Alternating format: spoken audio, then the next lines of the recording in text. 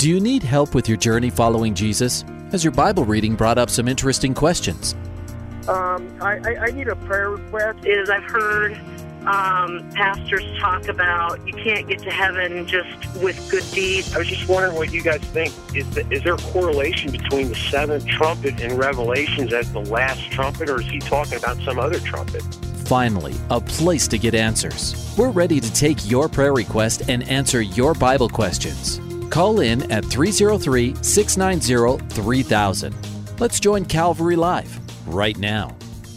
And good afternoon. Welcome to Calvary Live. Jason Vanderveer here with you on this beautiful day here. Nice summer day. Hopefully it's a nice summer day where you are here in Colorado and up and down the Front Range. Incredible day, first day of summer tomorrow. If I've got my calendar correct, we've got the solstice coming up, but it feels like summer today here in Colorado. And welcome to all our Grace FM listeners, Colorado, Wyoming, our Truth FM listeners in the South, Kentucky, North Carolina, Tennessee, welcome to you. And then, of course, in the Northeast, Maryland, New Jersey, and Pennsylvania, listening on Hope FM.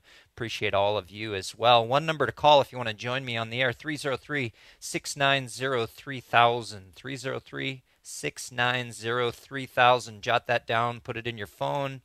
Dial us when you have a moment, when you have a question, when you need prayer. You can also text us at 720-336-0897, 720-336-0897 is the text line. Do me a favor when you do text, and just give me a short one-sentence text that I can get the gist of pretty quickly, whether it's a prayer request or a question. And as we have time, we'll answer those as well.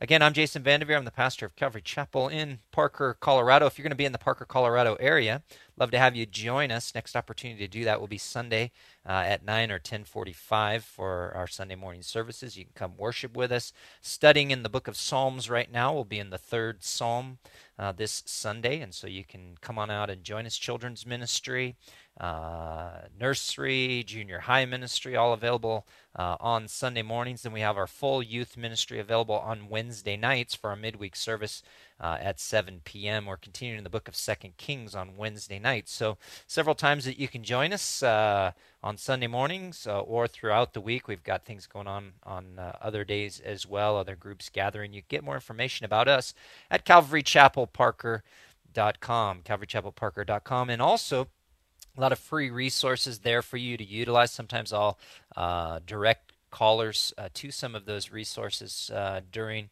our conversations on the air. But we have our full teaching, actually our second series now through the entire Bible, available for you to stream or download, to watch, or to listen to online on our website, calvarychapelparker.com. No registration, no cost, anything like that. You can just go to the website, utilize the Old Testament or New Testament pull-down menus, pick the book, chapter and verse that you want to study, and listen to that message or watch those messages, including all of our current messages are up shortly after they're recorded live at Calvary Chapel Parker on Sundays and Wednesdays. So encourage you to go there and take advantage of those resources as well.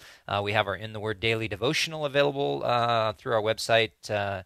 You can download that as well on whatever platform you prefer, iPad, Kindle, whatever it may be. Just go to calvarychapelparker.com, calvarychapelparker.com. You can find those resources.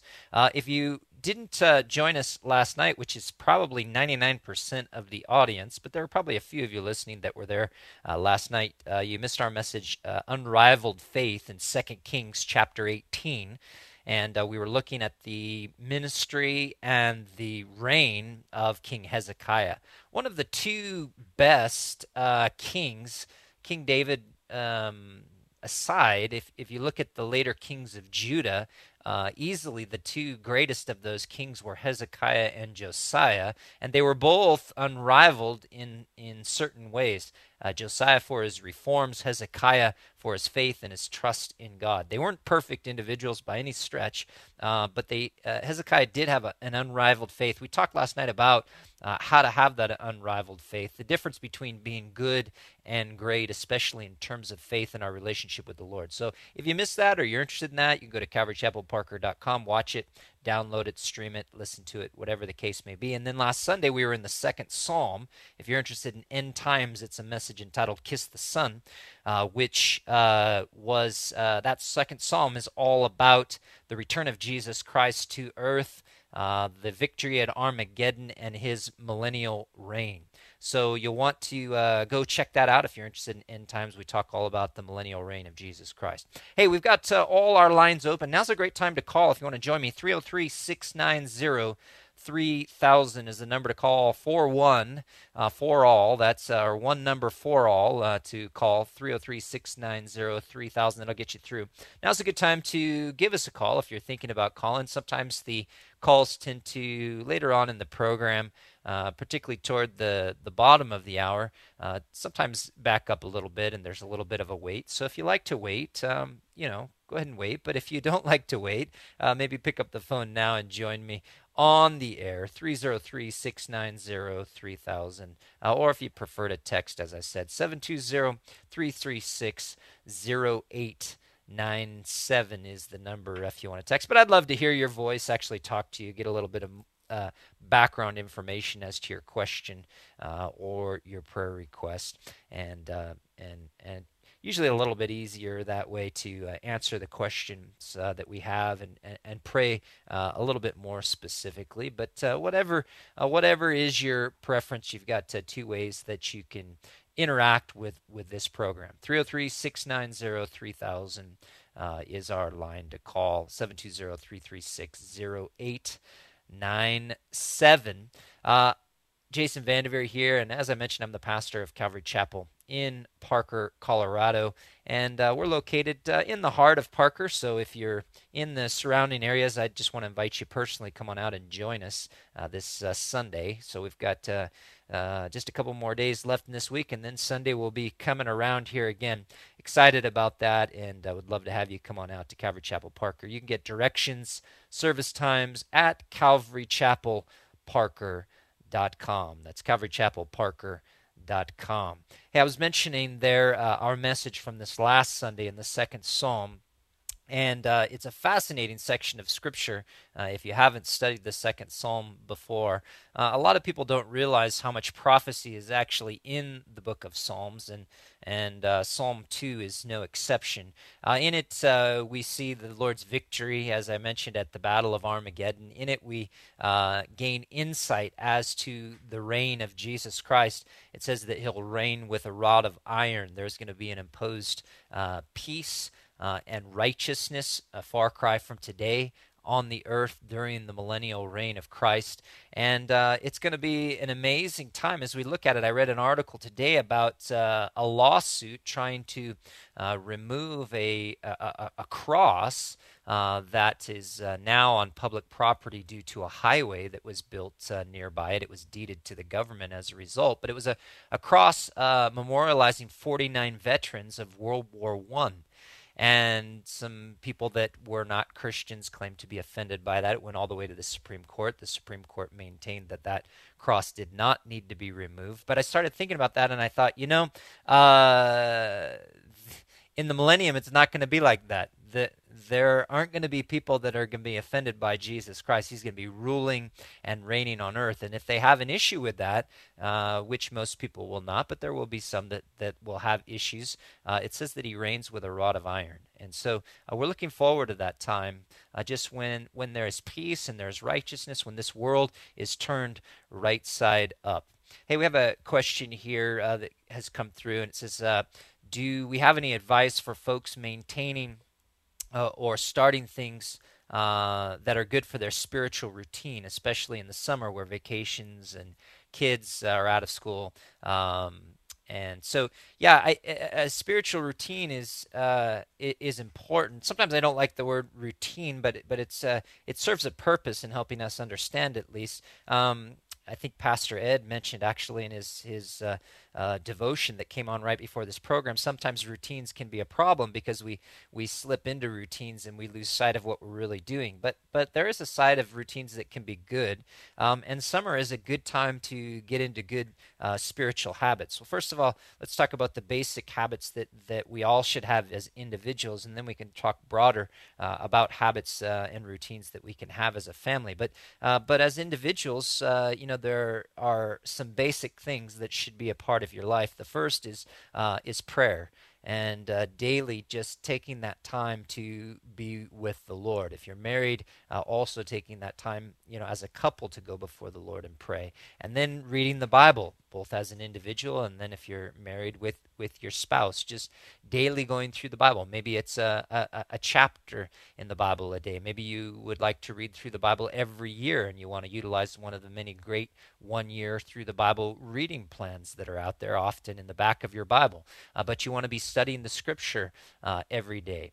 And then you want to be in fellowship. Now, you're not necessarily going to be in fellowship every day in church, but there's a lot of opportunities, especially in the summertime in your church, to be involved in additional things. So you're going to want to be in fellowship where you're learning the Word of God, where you're worshiping together, where you're praying together, and also where you have an opportunity then to serve the Lord and to use the gifts that God has given you in ministry. And summertime is a great time to develop these things. My oldest has a goal this summer. He wants to run and read every day. Now, he already reads the Bible every day, but to read, he reads about a book a week, and so he wants to run and read every day, and he's set about developing that routine. But we can also set about identifying maybe just a couple of simple things in terms of spiritual routines. Maybe during the summer is a good time to do that, and to stick to them. And the areas that I've just outlined would be really good, a really great opportunity to get more involved in your fellowship and in serving the Lord. So, yeah, great question there. And looks like, let me give the number one more time in case you're thinking about calling, 303-690-3000. And then let's go to Joshua in Denver. Joshua, welcome to the program. Hey, how you doing, Pastor? Good, how are you? I'm wonderful. Hey, been reading Revelations. I love it. It's been awesome. Stirring up the faith. But, just wanted to get... I'm losing you, Joshua. Can you hear me? Joshua. Hello. Looks like we lost Joshua. 303-690. I'm here. Oh, he's back. Here. Resurrected. Joshua. Yes. What's Jeez, I don't know what happened. That's crazy. I apologize. Oh, don't worry about it. What's on your mind? I've been studying Revelation. Just wanted to get a clear stance on. I believe it seems like from listening to your guys' station, you guys more stand on a premillennial position. Is that correct? Yeah. So go ahead. So for the millennium, are you asking about the millennium or the rapture? Well, clarification of both. Okay. And then scriptures just to back it up, please. Yeah, absolutely. So let's talk about end times a little bit. Obviously, we can't talk about everything, but we can talk about a couple of big subjects, which I just mentioned there. The first is the rapture of the church, and then the second is the millennial reign of Christ. Joshua you mentioned one of the terms in relationship to the millennium. That's premillennial. There's pre, post, and amillennial in terms of views of the millennium. In terms of the rapture, there's pre, mid, and post-tribulational rapture. Now, those are the futurist views, but if we wanted to broaden this even further, we could get into preterist views, or at least partial preterist views. Full-on preterist views are heretical. They're not scriptural, but there are some that hold like a partial preterist view. There's also historist view, which views everything as being fulfilled historically. There are those that see it in terms of allegory and so forth. But in terms of the futuristic views, first of all, the rapture of the church, we would be pre-tribulational. That is, we believe that the rapture of the church, and I'll talk about what that is there's going to be a literal rapture of the church, and it's going to take place just prior to the great tribulation period, which is a 7-year period that we see in the book of Revelation. Now, when we look at the rapture of the church, we see in Revelation 1, 2, and 3, we see the whole church age. Interestingly, if you look at that, it's the letters to the 7 churches, but it actually encompasses the different periods of church history. Then when we get to chapter 4, we no longer see the church on earth after Revelation chapter 4, but we actually do see the church in heaven, and it's symbolic, the rapture of the church, symbolic in Revelation chapter 4, beginning in verse 1. It's symbolic in John being caught up into heaven. And we see the redeemed actually casting their crowns before the Lord, singing their song, saying, "You have redeemed us from every tribe, tongue, and nation. You're worthy to take the scroll," in Revelation 5, verse 9. You've redeemed us. So the 24 elders that we see there are representative of believers, Old and New Testament believers. And we see them casting their crowns. Of course, we know about the different crowns in the New Testament that are going to be awarded or given as rewards to believers for different areas of faithfulness. And they're casting their crowns at the feet of the Lord and singing the song and saying, "You have redeemed us to God by your blood out of every tribe, tongue, people, and nation." So we see the church. We don't see the church on earth after Revelation chapter 3, but we constantly see the church in heaven. Now, we see believers on earth during the Great Tribulation, but those are people that come to Christ during the Great Tribulation period, both Jews and Gentiles. So that's our position. If you look back at you get into 1st and 2nd Thessalonians as well.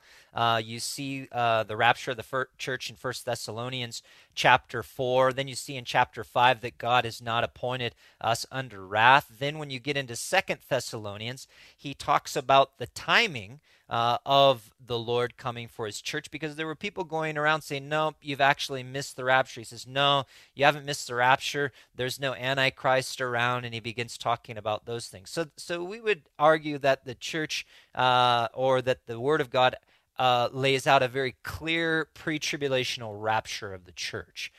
What I would say about that is, though, that good people can disagree about this, that there are other Bible teachers and believers who would hold a different position. And while I say this is a very important issue, and we strive to have the best understanding of these things because they affect the way that we live, we do not want to be divisive over them. Now, another important subject is when Jesus Christ will return to earth and whether or not he will literally reign on earth. That is known as the millennium. And I mentioned that there are different views in regard to the millennial reign of Christ. And the millennial reign of Christ, we hold a premillennial view. That is, that Jesus Christ will physically return to earth prior to a literal 1,000-year reign on earth. And the scripture is replete with examples dealing with the millennial reign of Christ. I mentioned in Psalm chapter 2, which I covered last week at Calvary Chapel Parker, deals extensively with the millennial reign of Jesus Christ. And we see in Matthew chapter 25, when the Son of Man comes, that he is going to come and he is going to judge, and all his holy angels are with him, Matthew 25, verse 31, and he'll sit on the throne of his glory. So clearly that places his reign right after his return to earth, and he will literally sit on a throne, and he will rule and reign. And we see this throughout both the major and minor prophets, as well as in Revelation chapter 20. We see the Battle of Armageddon at the end of Revelation 19. Then we see the millennial reign briefly in Revelation chapter 20. And then we have the great white throne judgment at the end of Revelation chapter 20. There are other views. There's a post-millennial view that Jesus Christ is, that the post-millennial view kind of goes something like this, that the church is going to usher in the return of Jesus Christ at the close of the millennium, and that in a sense he's already reigning, and Then there's the amillennial view, which is there's no literal millennium, and so there's a lot of different views that you'll find on these things. But I believe what I've outlined briefly for you here is what I believe to be the correct understanding of the rapture and of the millennial reign of Christ. Yeah, no, absolutely. No, that was really, really good. I know we can talk hours about this because it's so Sure. rich. It's a and good awesome. subject, though. But yeah, it's cool. No, it just makes sense when you read the scriptures and you just take it as is. It seems to come to that conclusion. So Yeah. And then so in Revelation 12, or maybe it's Revelation 14, where the Lamb is with it mentions the 144,000, Right. the Jewish, Right. and then there's preaching again that's sent from the angels. I think it's 3 angels on the earth Mm-hmm. that are sent to preach the gospel because the church is no longer there, but people Right. still get saved during the tribulation time. Right. Correct? Like we Yep. were establishing, and that just makes sense because Revelation 14, is it? I believe says that. Yeah, you see the 144,000 on a couple of occasions, and Right. they're kind of these super Jews, these super Right. Jewish witnesses from the 12 tribes that the Lord sets apart for a special purpose. Yeah. But yeah, there's people getting saved. There's both Jews and Gentiles getting saved during the Great Tribulation period. The restrainer, Paul says in 2 Thessalonians, is taken out of the way, and we believe that is the Holy Spirit working through the church. But the Holy Spirit is not removed. The Holy Spirit doesn't ever really go away. He can't, and so nor would he want to. And so the Holy Spirit is still working, drawing people to Christ during the Great Tribulation period. And there are witnesses, both human and angelic, preaching during the Great Tribulation period, but primarily human. Yeah. Okay, cool. No, that's awesome. Yeah, I love it. It's an exciting time. I'd encourage you, if you want to, you can go. We finished up our second series through Revelation a couple of years ago or so it's all pretty recent stuff. You can go to CalvaryChapelParker.com if you want to watch or listen to some of those messages. We have in-depth, verse by verse, through the book of Revelation. Just pick Series 2. That's the most current one. Okay, cool. No, Hey, I appreciate it, Pastor. Thank you so much. You betcha. God bless you. Great question, Joshua. bless. Have a good Yes, afternoon. thanks. Yep. You too. 303-690-3000. Let's go to, looks like Ryan's up in Denver. Ryan, welcome to the program. How's it going? It's going good. How are you? Pretty well. Good. What's on your mind? Hey, so I just was wondering, so just along with what you guys were just talking about with different elements, the different primary elements within eschatology as far as, pre-tribulational or tribulation and the millennium and everything, Right. and the rapture. How do you reconcile calling the rapture as something prior to the tribulation when it's described as Jesus Christ coming back for his church, with then having a different second coming of Jesus Christ at the end of the tribulation? Yeah, they're prior very to the millennium. Right, they're very distinct. So when we see Jesus Christ coming for his church, he doesn't return to earth. The scripture says in 1 Thessalonians that we meet him in the air. So he actually doesn't return to earth. In that sense, you could say, and I don't really have a problem how people couch this as long as they understand it, in a scriptural way. Some people say, well, Jesus Christ is going to come for his church, and then he's going to come at the end of the tribulation period. Some people say, his coming has two parts. However you want to describe it, as long as you understand that they're distinct from one another, that he returns, as Paul says in 1 Thessalonians, and we meet him in the air prior to the Great Tribulation period. But then, as was prophesied at the close of the Great Tribulation period, he sets foot on the earth, and the Mount of Olives splits from two, and he judges, and he rules, and reigns, and he sits on the throne of David. That's something far different. And the scripture is very specific, depending on what passage you're looking at, as far as what aspect of of his return. In fact, what's very interesting is that in the passages where Jesus deals with his return, and I really like Matthew chapter 25, there where the Lord is dealing with that subject. Actually, when he's dealing with it, he moves from one subject to another. Sometimes he's talking about the rapture of the church, and we talk about things in terms of a thief in the night. But his return at the close of a 7-year period is not going to be an unknown. Right, because if you can mark, and very clearly in the book of Revelation, it's numbered in months. Sometimes in the scriptures, it's numbered in days, and sometimes it's numbered in years. So when you see the abomination that makes desolate at 3.5 years into the Great Tribulation period, you know that you have 3.5 years until Jesus Christ returns to earth. So some things are very much a known quantity when Jesus is talking about them, and some things are very much unknown, as a thief coming in the night. And he moves with ease between those subjects. So we see that they're distinct from one another, but it's important to know what aspect of his return is being dealt with in a given passage. All right, so if you don't mind, I'm currently driving, but no problem.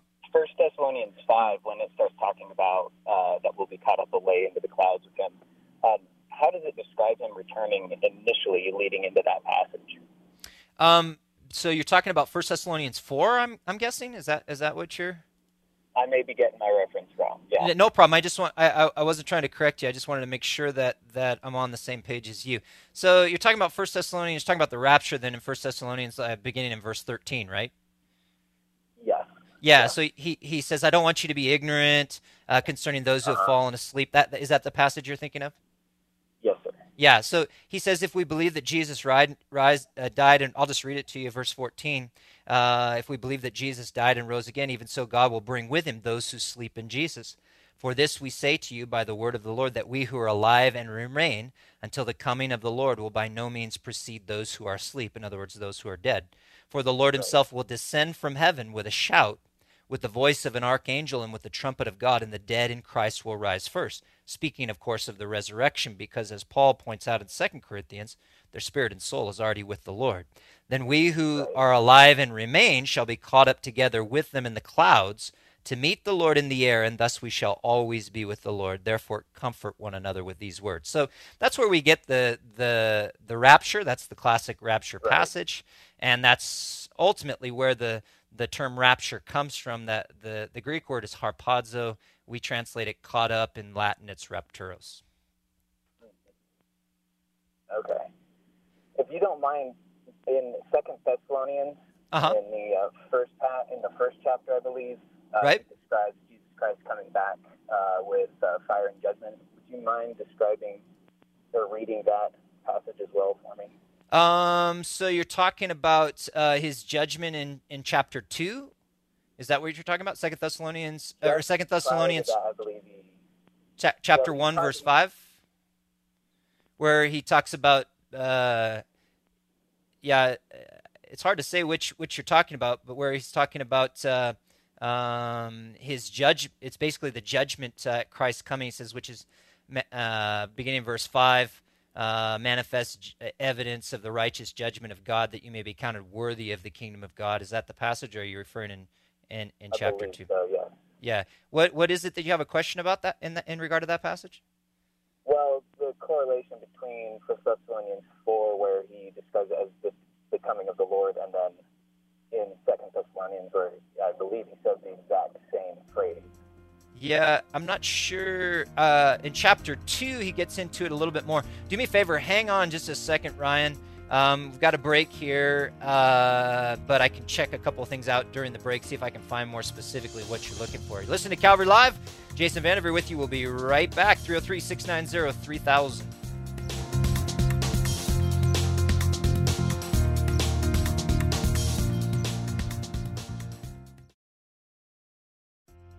Welcome back to Calvary Live. Give us a call at 303-690-3000 or text us at 720-336-0897. Let's join Calvary Live right now. And welcome back to Calvary Live. Jason Vanderveer here with you, 303-690-3000 if you want to join me on the air. We were talking to Ryan about the rapture of the church, both in 1st and 2nd Thessalonians before the break. Ryan, I think the passage, it was kind of the passage I was thinking of, but I had to just get over to it. I think the really the seminal passage that you may or may not be referring to is in 2nd Thessalonians chapter 2. In chapter 1, he deals with the rapture. First of all, Paul wrote 1 Thessalonians to offer comfort concerning the rapture, but he writes 2 Thessalonians to offer, I believe, comfort concerning the timing of the rapture. And as I mentioned, I believe that's prior to the Great Tribulation.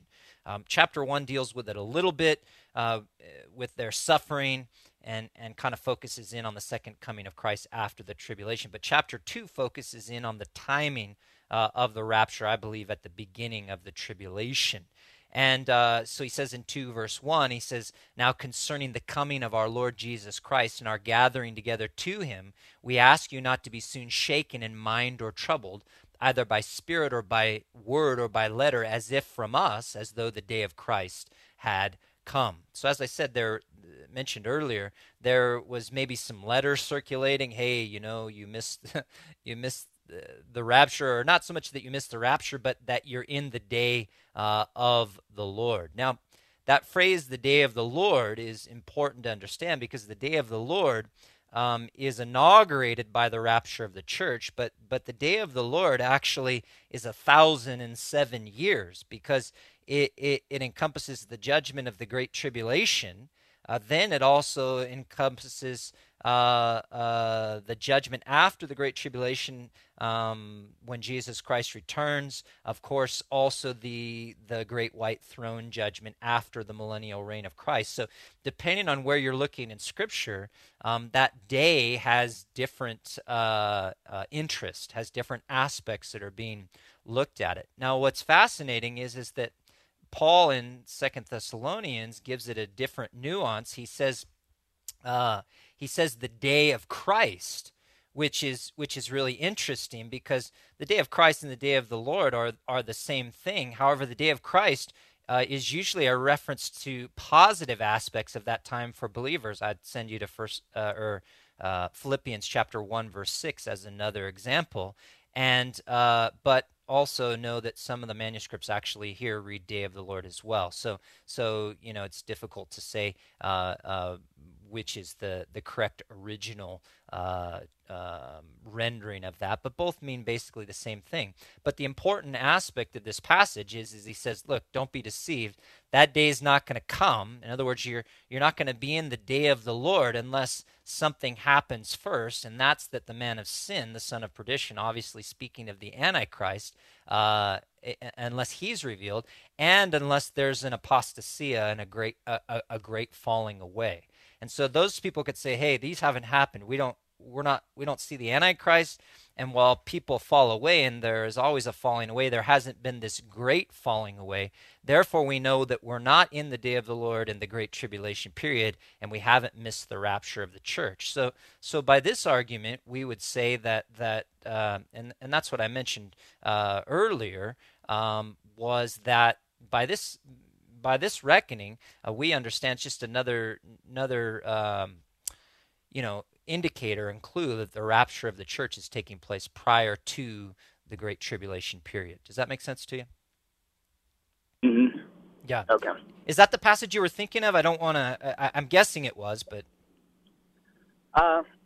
Yeah, I think both first chapter 1 and 2 kind of hit it as well. Both of them hit it. So. Yeah, exactly. It's a very important.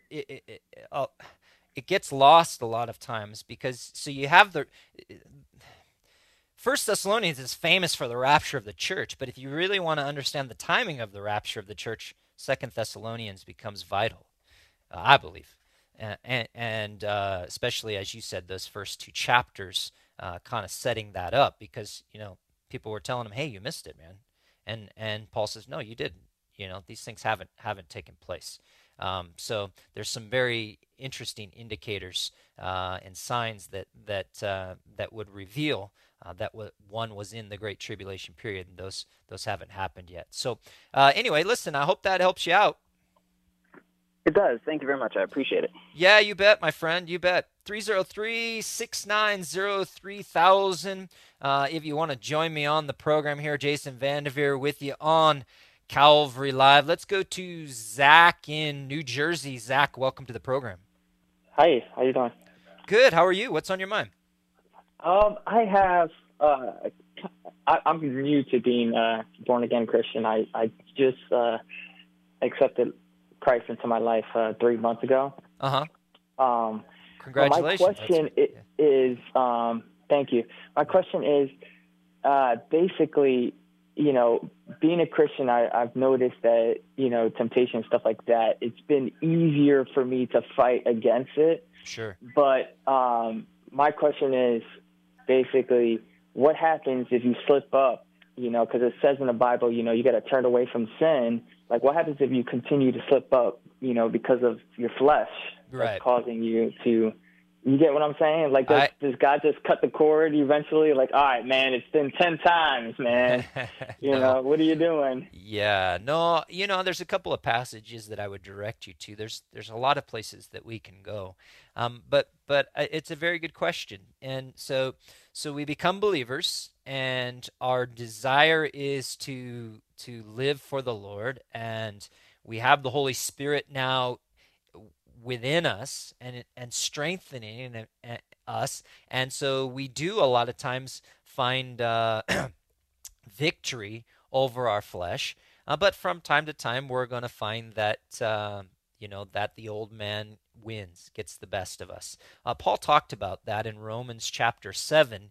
He said, the good that I will to do, I do not do. The evil I will not to do, that I practice. Oh, wretched man that I am. And what he was describing is that when you become a Christian, you're born again. You're familiar with that term that Jesus used with Nicodemus in John chapter 3, talking about being born again. In other words, you have this spiritual rebirth, and now you're born of the Spirit, and but now you have this kind of dual nature. You have this spiritual nature, but also you have this old fleshly nature. And now they're at war with one another. And the one that you feed the most, that one's going to win. But from time to time, you're going to slip up. You're going to sin, and you're going to make mistakes. And as you go, and as you grow, and as you depend on the Lord, it's going to be less, that old man is going to die out, and he's going to become weaker, and he's going to have less influence over you, and you're going to go in that direction, ideally less and less. But there's still going to be times when you sin. And so that's what I like about what John says in his first epistle, 1 John chapter 1, verse 9. He says, if we say, actually beginning verse 8, he says, if we say that we have no sin, we deceive ourselves, and the truth isn't in us. He says, look, if you're not honest with yourself, and you don't recognize that you still have that old nature, and from time to time you're going to sin, then you're not being honest with yourself. But then he says, if we confess our sins, he's faithful and just to forgive us our sins and to cleanse us from all unrighteousness. And so that's the key, is that when we sin, two things. Number one, we don't continue in it. It doesn't become a pattern of our life. We don't allow it to become a habit or a practice or a behavior, but we repent of it before the Lord. We go before the Lord, we confess, and we ask for forgiveness, and we ask for the strength of the Holy Spirit to move forward, that we might not do that again in the future. And God is patient and merciful. He receives us back every time. Are you with me? I've gotten stronger. Like, I can't even, go into details, but I've gotten very strong with temptation and everything like that, to the point where it's just like, I know I'm a brand new person, when before it's, it was impossible, and almost felt like. Now it's just like I've gone to the point where, I don't need it, and I can fight these urges or whatever, that's happening into my life, to the point where even if I slip up and say a curse word, I'm just like, oh no, my bad, God, my fault. You know what I mean? Yep. And like, that stuff like that I wouldn't have done in the past, but it's just really changed, man. You know, I really encourage people. I mean, that's you know, it's a real thing. Like, you know, looking at where I was before and now, it's a complete different, you know, person. Wow. And I guess that's the whole born again thing. Well, and that's the fruit of the Spirit in your life. You know, you see the Holy Spirit is in you, and He's transforming you, and He's changing you. And so, you know, it's one thing to say, yeah, I'm a Christian. I became a Christian. I gave my life to Christ. But people should be able to see that. You should be able to point to it, and just as you're doing right now, and say, you know, before this was me before, this is me now. It's a classic before and after. Before Christ and after Christ. Here's my spiritual renewal and makeover. And so you ought to be able to point to things, and as you go, each year you should be growing and progressing, and be able to see and look back on those things and look at the progress and how far the Lord's taken you. And that's an exciting thing. Yeah. Yeah. Thank you so much, though. I really appreciate that. You bet. I mean, it feels good to talk to you. So thank you so much, and God bless, and I appreciate everything you've been doing on the radio. Well, listen, Zach, we appreciate you. I'm really excited for you, and I just want to encourage you, just keep getting into the Word of God, and just make sure you're in a good church, Bible teaching church. Make sure that you use the gifts that God has given you as soon as possible. You're never too young of a Christian, too new as a Christian to start serving the Lord and sharing your faith with your friends, and just be praying and seeking the Lord. And you're going to continue to grow, and the Lord's going to continue to do amazing things through you. Amen. Thank you. God bless you, my friend. 303-690-3000. We've got all our lines open. About 18 minutes left in the show here. 303-690-3000. Plenty of time to take a lot more calls. Jason Vanderveer here with you on Calvary Live. Again, as I mentioned a little bit earlier in the program when the lines were open, good time to give us a ring and join us here on the air, 303-690-3000. Also want to invite you to join us at Calvary Chapel Parker. You're going to have another opportunity to do so this weekend. Of course, Sunday morning, 9 and 10:45, and we'll be continuing in the Psalms. We're in the third Psalm this Sunday. Love to have you come on out and worship with us. If we haven't had a chance to meet yet, I'd love to meet you and say hello to you. So come on out, worship with us. You can get directions and information at calvarychapelparker.com. If for some reason the weekend doesn't work for you, you can join us during the week as well, Wednesday evening at 7 p.m., continuing in the book of 2 Kings on Wednesday nights. Hey, I got a text question here. It says that this individual was told, a well-known Bible teacher or Christian author said that people should pray for more than they need. Did they hear him correctly? Well, I don't know if they heard that individual correctly. I hope that they didn't hear him correctly. One of my favorite passages on prayer is in James chapter 4. And in James chapter 4, James says something very interesting about prayer. He says, you lust, and verse 2, James 4, verse 2, you lust and do not have, you murder and covet and cannot obtain, you fight and war, yet you do not have because you do not ask. You ask and you do not receive because you ask amiss that you may spend it on your pleasures. James 4, 2, and 3. I would say this about prayer.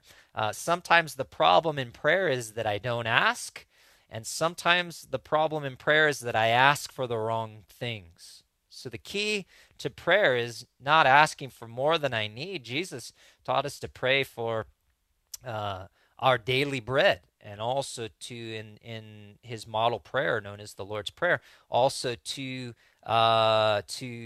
pray according to the will of God. So the way to make sure that our prayers are answered is one, to ask, but to ask according to the will of God and according to the needs that we have, and also to make sure that we're not asking and praying selfishly and for our own pleasures. And so, but a good, I would hope, going back to the text question there, I would hope that that the context was maybe something different, because we're taught not to pray, just for our wants, but basically for our needs. And it's always good to make your wants God's wants and God's will. So if you are praying for those things that your heart desires, that your heart has been molded and conformed into the image of Christ, and then that's a good way to see all your prayers answered. Jesus said, "Whatever you ask the Father in my name, He'll give it to you." And so, but the key there is asking in His name and according to His will. So good question on prayer. 303-690-3000. Jason Vanderveer here with you on Calvary Live. Looks like we maybe have another text question. I'll try to get to that there in just a second. But again, all lines open, 303-690-3000. And another question here, will every Christian be taken in the rapture or just some of them, meaning the best? So we were talking about the rapture earlier, and I think what is being implied here is that when Jesus Christ comes for His church, is He going to take all believers in Christ or just the upper crust? Well, first of all, I don't know how much of an upper crust there really is, but the answer to that is that all believers, so all who truly profess and place their faith in Jesus Christ, when the rapture takes place, are going to be caught up to meet the Lord in the air. There's going to be no distinguishing factor. You're a Baptist, so you get to go, but you're a Presbyterian, so you've got to stay. There's going to be none of those things. You go to Calvary Chapel, who knows where we land. But the reality is that all believers are going to be taken at the rapture, all those believers that are living on earth at that time. Now, that said, there are believers and then there are make-believers. I believe it was J. Vernon McGee that used to say that, the believers and make-believers. And some people are fooling themselves. They're not fooling God. They might be fooling other people too.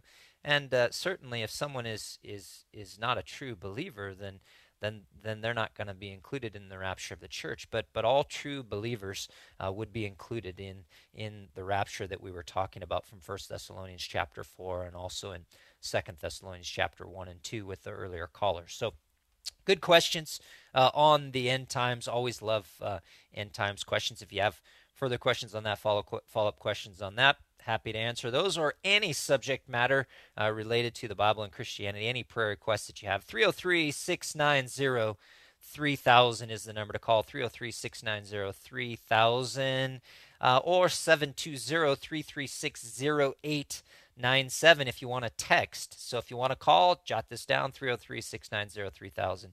Or if you'd like to text, give me a short one-sentence text. Both texts that came in earlier were great, very concise, and I was able to digest those and answer them. But 720-336-0897 if you want to text.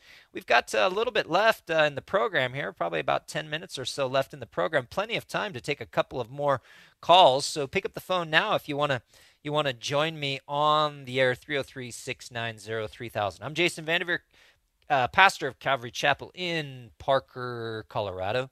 And you can get more information about our church, calvarychapelparker.com. calvarychapelparker.com. I mentioned Sunday mornings we're going through the book of Psalms. You can get the watch or listen to the message from last Sunday, Father's Day, a message entitled Kiss the Son, which actually turned out to be a really good Father's Day message, where the Father says to the Son, "You are my son, today I have begotten you." And we got into an entire discussion on how is the eternal Son, from Psalm 2, verse 7, if memory serves me correctly there, how is the eternal Son begotten? In what sense is the eternal Son begotten? And so it's a fascinating subject if you've ever wondered about that. Of course, John chapter 1, verse 1 and elsewhere reveals that Jesus Christ is eternal. He didn't come into being at his incarnation. So how does the Father say of the Son, I have begotten you? Well, there's a couple of ways. I'll not make you watch the whole message if you're interested in that, but he was begotten in the sense of his incarnation when he took on an additional human nature. The scripture also says in Acts 13, verse 33, that he quotes that verse in the context of his resurrection. So he was begotten in the sense of his resurrection. But in that passage in Psalm 2, he's begotten in the sense of his coronation. In other words, when he is set up to rule and reign on the earth, which is something that we talked about early on in this program today, the millennial reign of Jesus Christ and his reign on earth. So fascinating. If you want to go there, you can go to CalvaryChapelParker.com. You can go to our website there and check it out, watch that message or listen to it. But it's a great subject matter, the millennial reign of Jesus Christ. And then last night, of course, I mentioned we're in 2 Kings, and we went through chapters 18, 19, and 20 last night, which is the reign of Hezekiah in 2 Kings. Fascinating section of Scripture. And Hezekiah, a king, a man of amazing faith, imperfect. His faith had momentary lapses, but he always got back on track. And the scripture says that he trusted the Lord like no king before him or no king after him. So if you're interested in the difference between good and great as a believer, if you're interested in the difference between having a marginal faith or just a baseline level of faith versus an exceptional level of faith, I encourage you to go and check out that message, Unrivaled Faith, from 2 Kings 18, 19, and 20 at CalvaryChapelParker.com. You can just go to the recent messages, which is where you'll find that message, Kiss the Son, from Psalm 2 and the Unrivaled Faith message. Just scroll down the page a little bit. You'll find something there that says, a graphic that says recent messages. You can click on that and watch or listen to those. And you can join us for the follow-up to both of those messages, either this Sunday or this coming Wednesday at Calvary Chapel Parker. But how about joining me on the program, 303-690-3000, or if you want to text, 720-336-0897. Another text here. We should have intercessory. This is a text regarding intercessory prayer on behalf of others, as Job did. Yeah, absolutely. Intercessory prayer is important. Where at the end of the book of Job, Job is encouraged to pray for his friends. God says, "I've accepted Job," and when he then told his friends who gave him bad advice, didn't comfort him, and so on and so forth for the first part of the book, to go to Job and to make their sacrifices, and that Job would pray for them and accept them. So, yeah, intercessory prayer, very important. Every Tuesday night at Calvary Chapel Parker, we gather together at 7 o'clock. You're welcome to join us, and we pray from about 7 to 8, a little bit after. We have worship and prayer, and we just lift up whatever needs. Needs are on your heart, on other people's hearts. Sometimes we'll couple that with fasting and prayer, usually a couple times a year, and we'll have a day of fasting and prayer on Tuesdays and gather together and to pray as a church and with other believers.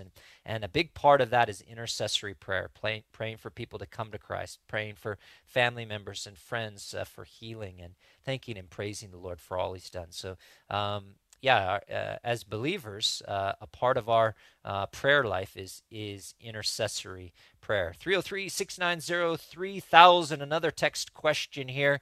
Could dinosaurs and other prehistoric creatures have lived before the flood of Noah's Ark alongside man? Absolutely.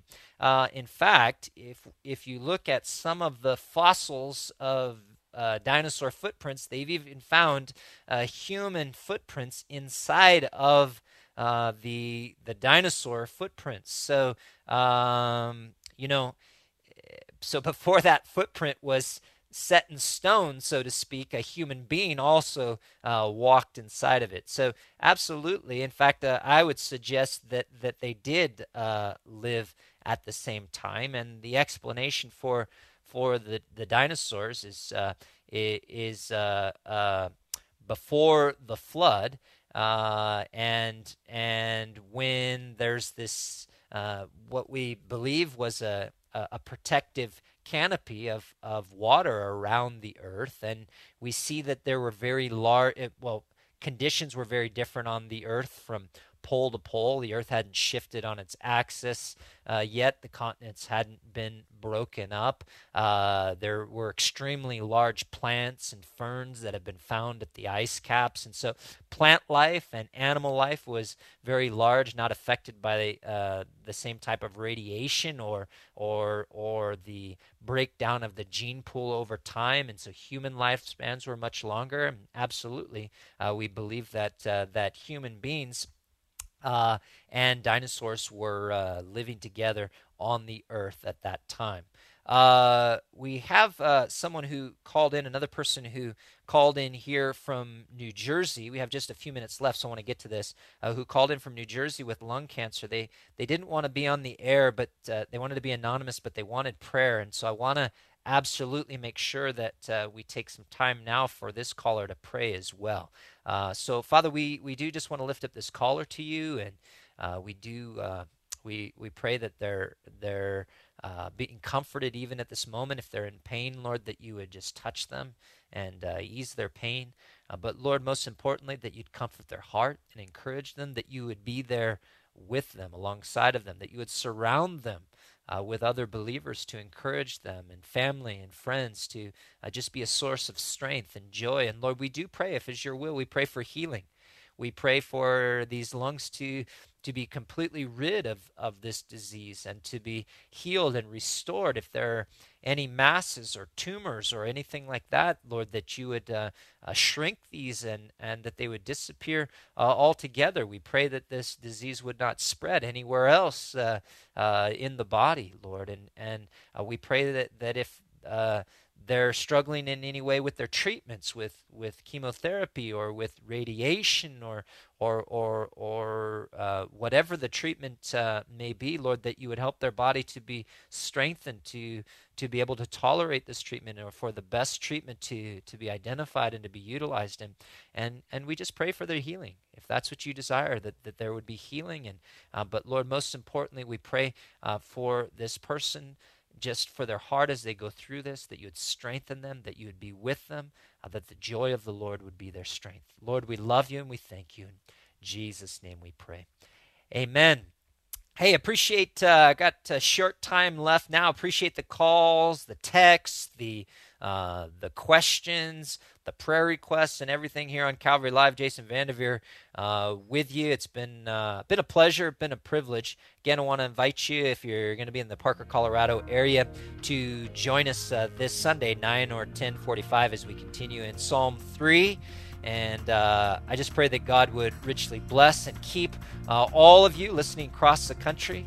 May he be with you, and may he continue to use you mightily for his glory. God bless you guys, and have a great evening. Take care.